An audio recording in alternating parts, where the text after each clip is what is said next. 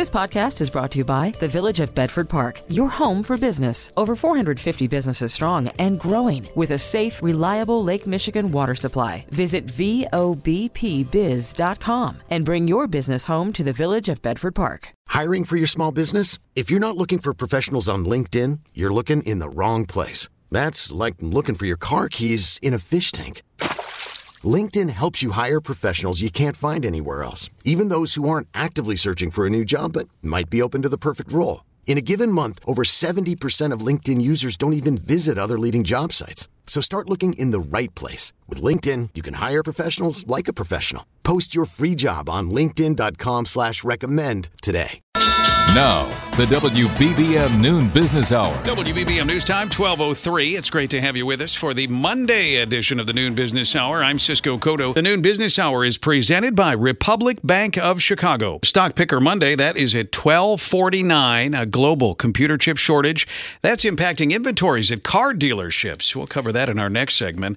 Right now, the week ahead will include the government jobs report for April, plus several key earnings reports.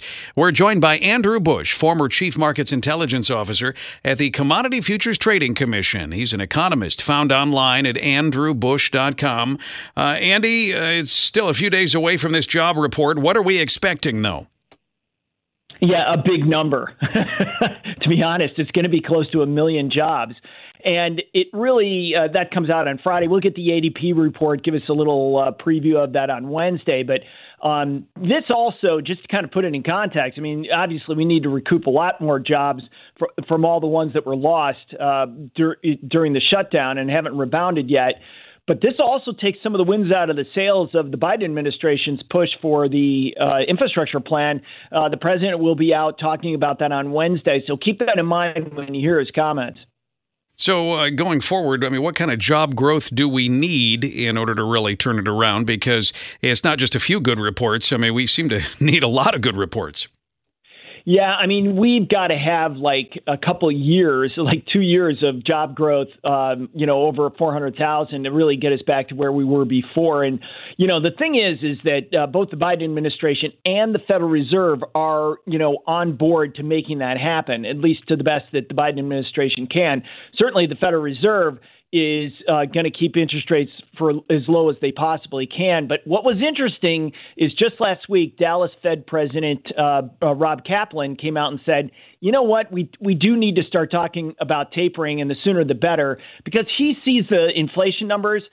Today's ISM data showed that there were some pretty big surges in the supplier inflation numbers. I mean, really high numbers. And we know, just as an example, right now, lumber prices are soaring. I mean, Chicago trading, or the trading for lumber right now, is just insane.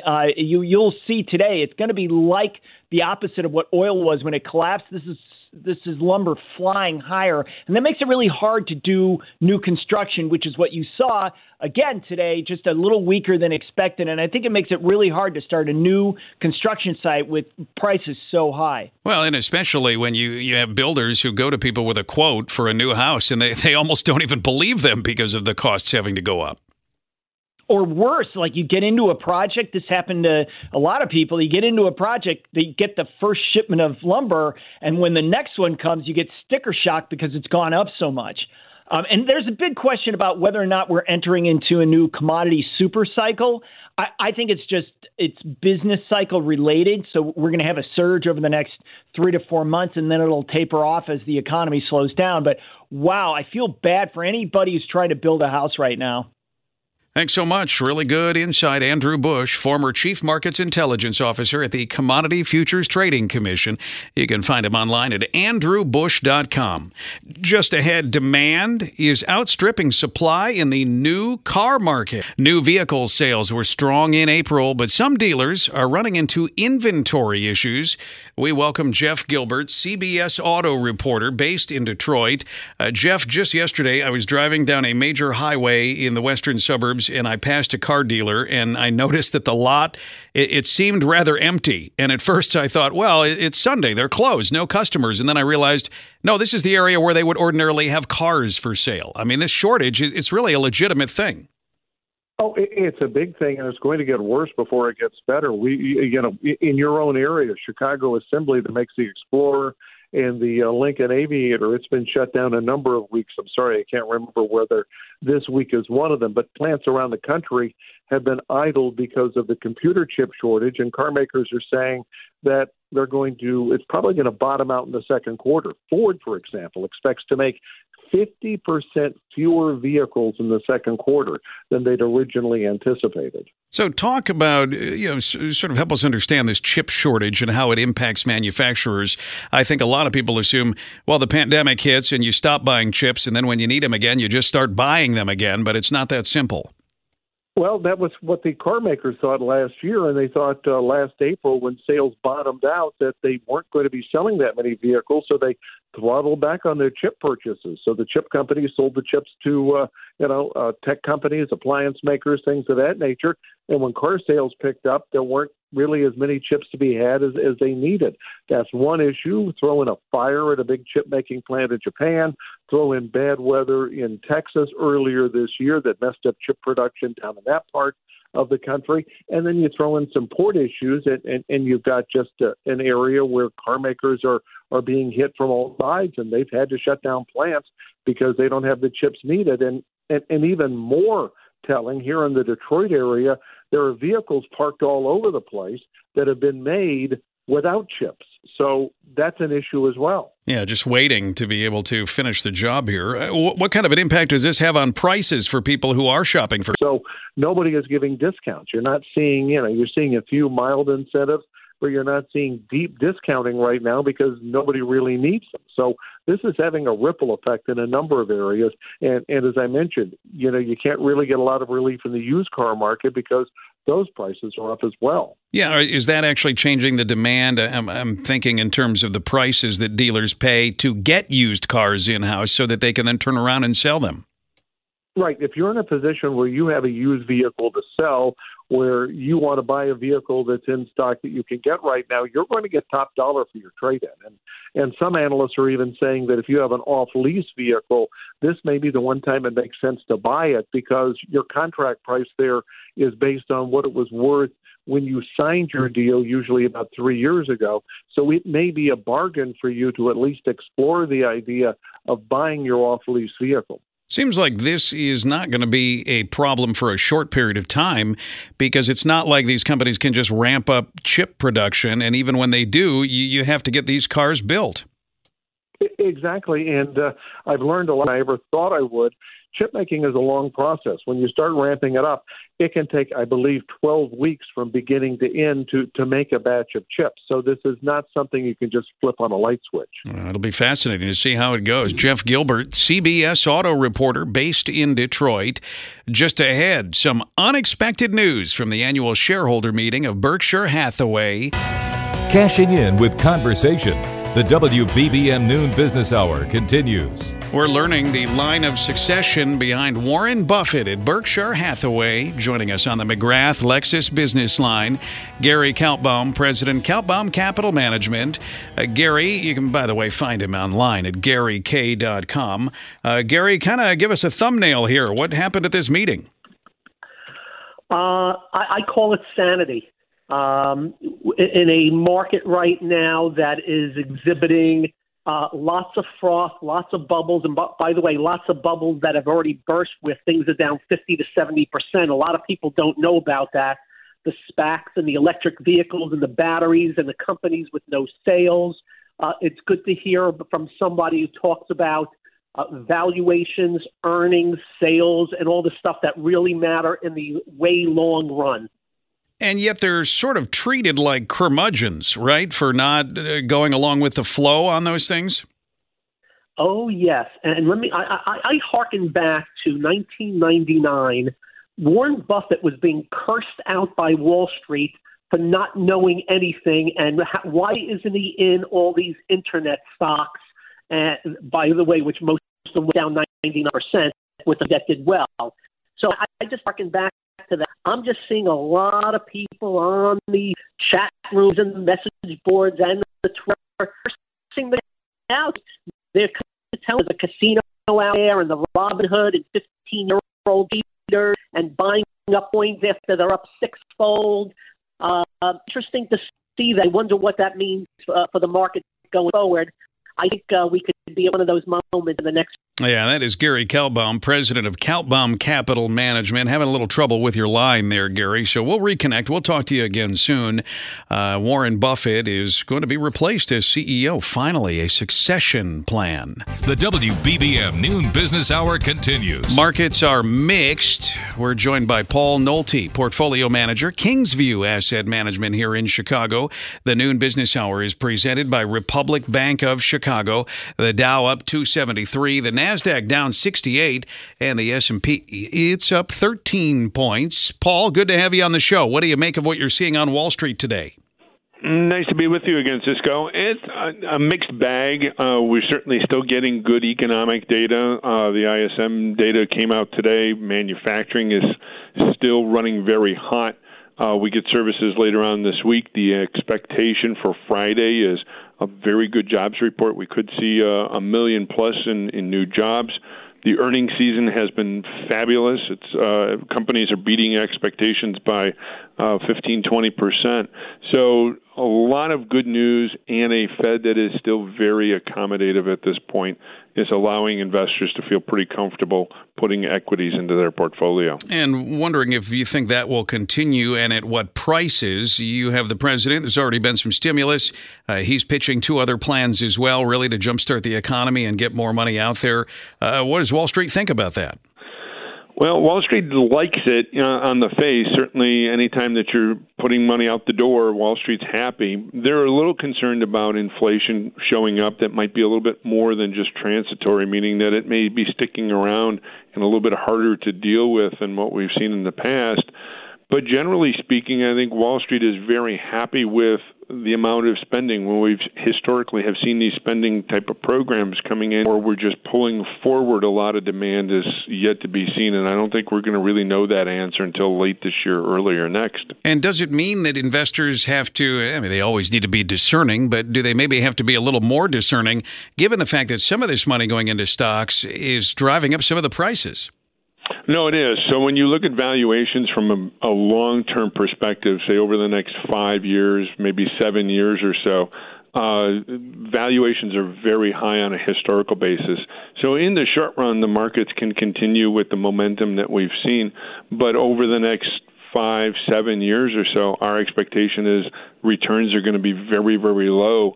And maybe along the lines of what we're experiencing in the Treasury market. So you're right in the fact that it's good now, but we may be stealing a lot away from future returns for the equity markets. Because you're not really going to have, I mean, just the big pools of money that have been flowing into the markets over the past year. No, that's true. And at some point, the Fed is going to start to raise rates. At some point, the federal government will stop the largesse that we've experienced over the last year.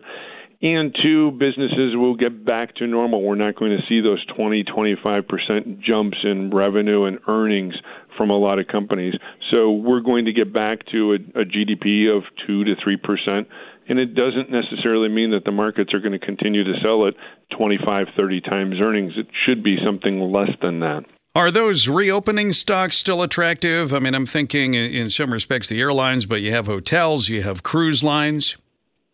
You do, and I think those still provide some value. We're finding a little bit more value as you go down into smaller companies, so small cap stocks, those in the Russell 2000. They tend to be very domestic focused. They don't have a lot of international exposure. They tend to do well in this type of an environment as well. So even outside the very large, big name stocks, you can find some pretty good value in some smaller names in the marketplace. And an opportunity still to make a little bit of money as they get reopened. Tech sector, I mean, we talked about valuation. Is that sector overheated in general, or maybe the big stocks? Well, I think so. I mean, the top 5 names account for better than 20% of the total value of the S&P 500. When you look at the earnings for those companies, they had great earnings last week. But now the question becomes, what are they going to do for an encore? Are they going to be able to continue at that pace? If the economy continues to open up, we're going to move off of Zoom. We're going to be a little bit more face-to-face. We're going to be out and about. And so the revenue generation from those companies won't be nearly as strong as what we saw in the last 12 months. So we think they're probably a good time to rotate out of some of those names into those opening names, if you will. Thanks so much, Paul Nolte, portfolio manager at Kingsview Asset Management here in Chicago. Just ahead, Verizon is moving out of media, getting rid of Yahoo and AOL, among others. Also, 12:49, Stock Picker Monday. This is the WBBM Noon Business Hour. Verizon is selling its media group, which includes AOL and Yahoo. It's being sold to a private equity firm for $5 billion. Joining us on the McGrath Lexus Business Line, Chuck Carlson, CEO of Horizon Investment Services, publisher of the Dow Theory Forecast newsletter based in Hammond. Chuck, I guess Verizon made a gamble here on some of these properties. Does this mean the gamble did not pay off? Well, it didn't pay off for Verizon, but it hasn't really paid off for much of anybody since 1999. Cisco, let me give you a rundown of what's happened to Verizon and AOL in that time frame. So you look in 1999, AOL had a market capitalization of over $200 billion. That was its worth in the market. In 2000, AOL bought Time Warner for around $162 billion, which at that time was the largest takeover in U.S. history. Fast forward then to 2009, Time Warner spun off AOL, and then Verizon bought AOL in 2015 for around $4.4 billion. If you look at what happened to Yahoo, similar thing. 1999, Yahoo's market capitalization was $100 billion. In 2004, it was still worth $50 billion, which was worth more than Apple at that time. In 2008, Yahoo refused a takeover offer from Microsoft for nearly $42 billion. And then Verizon buys Yahoo in 2017 for what appeared to be a paltry $4.5 billion. So Verizon bought Yahoo for $4.5 billion. They bought AOL for about $4.5 billion. So they had about $9 billion wrapped up in those two companies. They took a goodwill charge a few years ago of about $4 billion. And so now both of those companies, which at one time had combined market capitalizations of over $300 billion, are being sold now for about $5 billion. So the answer is no. It did not work out well for Verizon and has not worked out very well for anybody since 1999. Apollo, let's see how that works out for them. Typically, the private equity firms will buy this and eventually try to build it, and then usually you'll see it spun back out to the public market, and so investors will probably get another shot if they want at the combined AOL and Yahoo. But it's been a dreadful and a bit of a cautionary tale, I might add. If you think about what's been going on in the market now in some of the real high-flying tech stocks, and where you're seeing companies valued at 20, 50 times revenue, it is not always the case that those companies go on to bigger and better things, as Yahoo and AOL are indications of that. Well, it's amazing. You even have some companies now that flat out tell you, we don't know if we're ever going to make a profit, and yet their stock price soars. It does. And again, if you go back to 1999 when Yahoo and AOL were at their peak, that was, the last real frothy tech market that we had, and obviously that kind of tanked beginning in 2000, 2001 when the tech stocks really started to fall down. But so nothing is a sure thing, and you can sit there and do valuations and justify what you're paying for a particular stock. But at some point, valuation does matter. It mattered in a big way with Yahoo and AOL, and it will matter on some of these companies right now that are selling at just outrageous valuations. Thanks so much, Chuck Carlson, CEO of Horizon Investment Services, publisher of the Dow Theory Forecast newsletter. This time tomorrow, Travel Tuesday, still to come our Monday Stock Picker. Your best stock option. This is the WBBM Noon Business Hour. It's Stock Picker Monday, sponsored by Wealth Management Group. Michael Palumbo is joining us, founder of MJP Capital, author of the book Calculated Risk. Michael, good to have you with us. What's your first pick? Well, good afternoon, Cisco, and thanks for having me on. So we'll start with the riskier of the two. I've got a risky one and I've got a safer one, but they're both poised for good stock returns. The first one's Netflix. They had a huge user boom last year as COVID hit. The growth is stalled, and so is the stock. It's been hurt by, show production halts, but that's ending as COVID is subsiding. And they've become, along with Disney, the world's best content provider. They're the kings of content, kings of streaming. I just don't see how this stock doesn't do well as we move forward and as they produce better, more content. It's a 60 PE, so it's not cheap, but it's growing at 70% a year on an earnings basis, and it's built for more growth. And I think it's a great bet. It's riskier of the two that I'm going to give you, but if you're looking for a growth stock that has the best chance of a great return, I think this stock has 40 to 50% upside in the next 18 months. And the thing about Netflix is when it runs quickly. So you want to be positioned. It might take a while, but you want to have the stock there so that when you get that run, you're positioned well. So I like Netflix a lot here, and especially since it's stalled out, I think it's ready for another move up. Okay, Netflix right now $5.07 a share. That's the first pick. Netflix. What's your second pick? Lockheed Martin. So LMT. First quarter earnings were $6.56 a share. Beat estimates by 4%. Some people would consider this a boring stock, but making money is never boring, and this stock is definitely poised for a 20 to 30% run up. The sales first quarter were $16.3 billion. That was pretty much in line, but it's up 4% from 2020 in a tough market. And the stock's just cheap. It's a 15 PE stock, and the defense budget's going nowhere but up. Biden's already indicated he's going to raise the defense budget even from Trump levels. So that concern is definitely not there. There's huge demand for their missiles, especially the Patriot missile, and it's just a safe stock in a volatile market. So you want a stock that has good upside with very little downside. I think Lockheed Martin is a great bet. And as you mentioned, the PE ratio, a lot of people, they're just running with what's sexy, and they're not even looking down into those sorts of details, which seems a bit risky in the long run. Certainly, and in this year, 2021, it's been the year of the value stocks. So Lockheed Martin is definitely a name I would watch, and I think it's going to have a great year.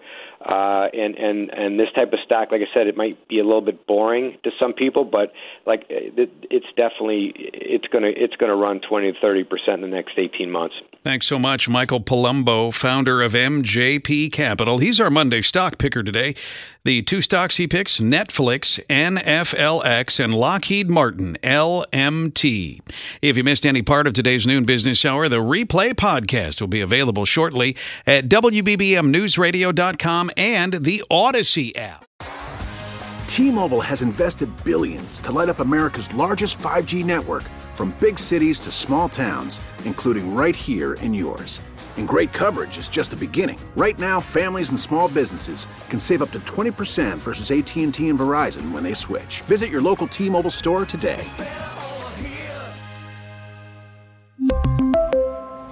Plan savings with 3 lines of T-Mobile Essentials versus comparable available plans. Plan features and taxes and fees may vary.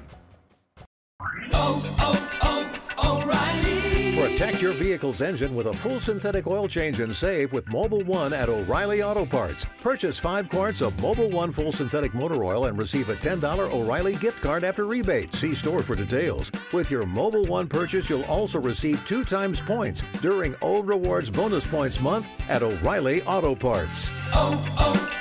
O'Reilly Auto Parts.